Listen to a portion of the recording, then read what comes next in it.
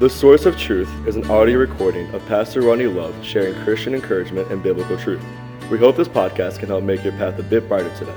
Psalms 119:105 says, "Thy word is a lamp unto my feet and a light unto my path."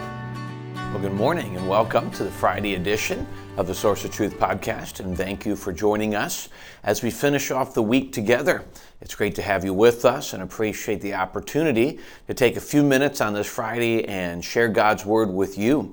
And so we're going to be today in Psalm chapter 97. So if you're following along, turn over there as we evaluate or we study out another section of Scripture from the book of Psalms. And I'm looking forward to this as I've been studying it before this morning. I've really come to be encouraged constantly by one great truth. And obviously we're going to expound on that truth here over the next couple of minutes. But let me give you the primary truth that we're going to kind of look at its core. And then from the core, we'll build out and expound on it, dig down, unpack it, if you will, and give us an idea of some of the more the details behind it.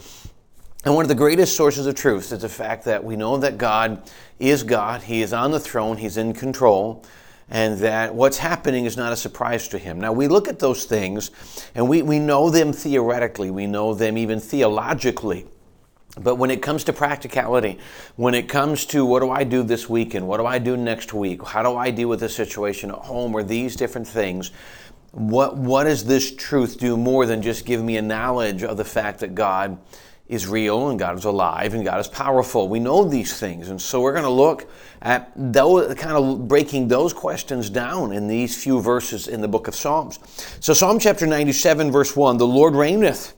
Let the earth rejoice, let the multitudes of the isles be glad thereof." Now, I was reading this morning and one of the commentators stated that this was prophetical, looking forward to the day that God would reign, or the Lord Jesus would reign on the throne of David in the millennial reign, and all the earth would be at peace. And while that is very true, and we know that is coming, and we know that that is a prophecy promised by God to us, and obviously it's to Israel, but it affects the entire earth, that one day Jesus will rule and reign the entire earth, the millennial reign. It'll start and then forever, right there. I would say that's probably not all that this verses are speaking to. And hear me tell you why. When I read the verse, these three words do not say the Lord will reign. It does not talk about the Lord reigning one day. It simply says the Lord reigneth. This is a comment that was made by the author's psalm in that time as a present tense action. It's happening right now. We know that God will reign one day. We know that God will come in His time, and He will abolish the armies of Satan. He will abolish the craziness of the sin of our world, and He will rule. The Bible says with an iron fist, really is kind of the way to put it. He will rule strongly, but He will abolish evil, and He will deal with evil very quickly, but He will give us a place of peace. Now, that hasn't happened yet. It doesn't take a genius, it doesn't take a deep, great theologian to understand that has not happened yet. That's what was promised when Jesus came to the earth as a child, and that promise is yet to be fulfilled. It will be. But what we look at, though, is not, okay, one day, great, but that doesn't help me today. This verse specifically talks about the idea that the Lord reigneth, which means He reigns now. Well, we'll talk about that in a second. He continues to say, "Let the earth rejoice, let the multitude of the isles be glad thereof." And he's kind of talking to the children of Israel. Says, as far as we can expand, as far as the world that we know right now, all these places around us, let everyone rejoice. Here's kind of a simplistic way to put it. God is aware of everything going on in our world right now. And God in His sovereignty, in His power, omniscience, omnipotence, omnipresence, all of that, has chosen to allow us, for whatever reason, to rule and kind of do what we want on this earth. Our free will has been given a lot of freedom.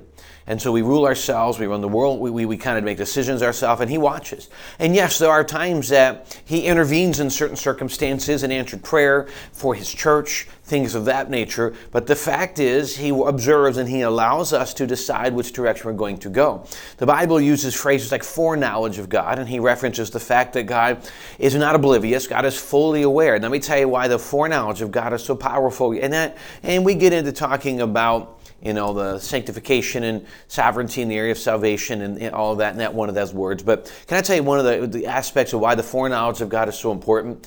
Because, God knows what's going to come into your life in 2022, and we're not even there yet. God knows what's going to happen in your life next week. And in his foreknowledge, not only does he know what's coming, he is already preparing you right now for whatever is coming next. He's preparing you for it. He's using the circumstances of today to prepare you for the events of tomorrow. Now, we don't fully understand that, and we're not going to. I mean, how can we? We don't know what's going to happen.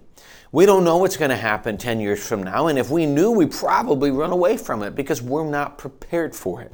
So God is teaching and using these things, and he reigns now, and he's working. He's working them for his glory. He's working them for our good, and that's why it's important for us to keep our eyes on him and focused on him even when it doesn't make sense. I think it's sad to me that in many occasions what we do when we know that God reigns, but we take that to the point saying God reigns and anything bad that happens to be has to be his fault. That's just silly. God reigns, but remember, in his reigning, he's given us a free will. And when you give someone a free will, you give them the right to make their own decisions, and that means bad decisions. You give them the right to make bad decisions. And then God says, and I will allow you to experience the consequences of your good and bad decisions. When we make decisions that destroy our lives, that is not God's fault. And when circumstances around us and bad, sinful people make decisions that affect us, it's still not necessarily something he's brought into our lives. He's allowed. And the thing is, God has never promised to stop these things. God has promised to be there with us, to be present, to hold us through it, to help us through these times. His reigning does not eliminate the battles. His reigning gives us grace through them at this time. It's he's chosen to allow them to rule down here. Let's go talk a little more in verse 2 about the greatness and can we see the awesomeness of God? In verse 2 he says, clouds and darkness are round about him. Righteousness and judgment are the habitation of his throne. Now you say, why would clouds and darkness be around him? It almost seems ominous, almost like evil, but that's not what it means. Remember Mount Sinai? You saw the clouds around. Why? Well, because man cannot see the awesomeness of God or else it would kill him. When Moses is on the mountain, he could only see his back. But even seeing his back, the Bible tells us that his face glowed for days. If he'd seen more, it would have killed him. So he surrounded himself with clouds. He surrounded himself with darkness that he cannot be seen by us. So what we see his awesomeness. One day we'll see him face to face. But right now, we see his awesomeness. We see his power. We see the fact that he is righteous and his judgments are there. And here's why we say it's good, because his righteousness is powerful. Yeah, one day he's going to judge. He's going to deal with it. And these are things that we can hold on to. He says in verse 3, a fire goeth before him and burneth up his enemies round about. We look at that, and many times we say, thank you, Lord, that we know you're going to deal with your enemy. And we do know one day. More than likely, the people that we're convinced are his enemies may not be. Remember, God is still a God of reconciliation. God is still a God of redemption. And the people, sometimes we say, oh man, I'm a little upset. I can't believe they did this. Maybe the person God's working to bring redemption, and we need to forgive and move forward. But when we look at this, there are people who are so against God, and God will bring judgment. So we look forward to that day, which means right now I'm not concerned about them because God's going to deal with them. I got to be concerned about me and my immediate surroundings, in my church, in my community, what I can do to make an impact on them.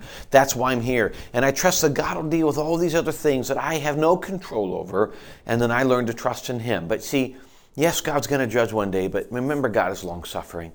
We want God to be long-suffering to us. We must embrace that God is also very long-suffering to those around us.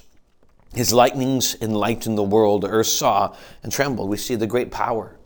We see that his great awesomeness and power are there. The hills melted like wax at the presence of the Lord, and the presence of the Lord of the whole earth. We see his description of the natural reactions that will take place and do take place when God moves. We see these things. Ultimately, we see the great power and majesty of God. You imagine how lightning lights up the world now when you're outside at nighttime. Can you imagine what it's like in the presence of God? I mean, it'd be nothing. The sun will not be able to compare to the Son of God coming down. That's what we look forward to one day, is his greatness. But right now, we look forward to we hold on to the confidence that God, that one day will come and take care of all of these things, bring everything right, and everyone will bow down and worship him. And those of us who are in this church will one day rule and reign with him. All of these things are going to come. All of these things are going to happen. But that same God that's going to make everything right is working right now in your life, and he's not done with you. He said, he which hath performed a good work, he which hath begun a good work in you will perform it until the day of Jesus Christ. He's not done with you right now. He's going to keep going, so you just got to put your trust in him. And you just got to allow him to do what he's doing in your life. I promise you, and I tell you from experience, it doesn't always make sense. It's not always easy, but right and easy are not always in the same situation. And so we've just got to put our trust in him. And like we've said many times, trust in the Lord with all your heart and lean not unto your own understanding. See him, see his power, see his majesty, see his glory, see his work, and just trust in him and follow him. He's got it figured out. He's actually already got it taken care of. We're not waiting to see what he's going to do. Really, the best way to look at it is we're waiting to see what he's already done. And we're just waiting to see it fulfilled. I hope that it gives you a level of confidence this weekend, these coming weeks, in whatever circumstance you find yourself in. Keep our eyes on Jesus and remind that in whatever's going on, he's on the throne. You know what that means? You can go to him. He tells us in Scripture to go boldly before the throne of grace, that we may obtain mercy and find grace to help in time of need. Get on your face before God and beg him to do something. And watch to see what he just may do on your behalf. Thank you for the opportunity to be part of your day today as we finish off the week together. We'd love to invite you Sunday morning to our services here if you're close to the southeastern Pennsylvania. Services start at 10 o'clock in the morning in person and online. And then Sunday night at 5 o'clock. Those are our two service times. We'd love to have you with us. Hope you'll join us as we take time to worship together. And we'd love an opportunity to meet you. If we haven't done that yet, hopefully be an encouragement to you. Thanks for taking time to join us this morning. We look forward to seeing you next time.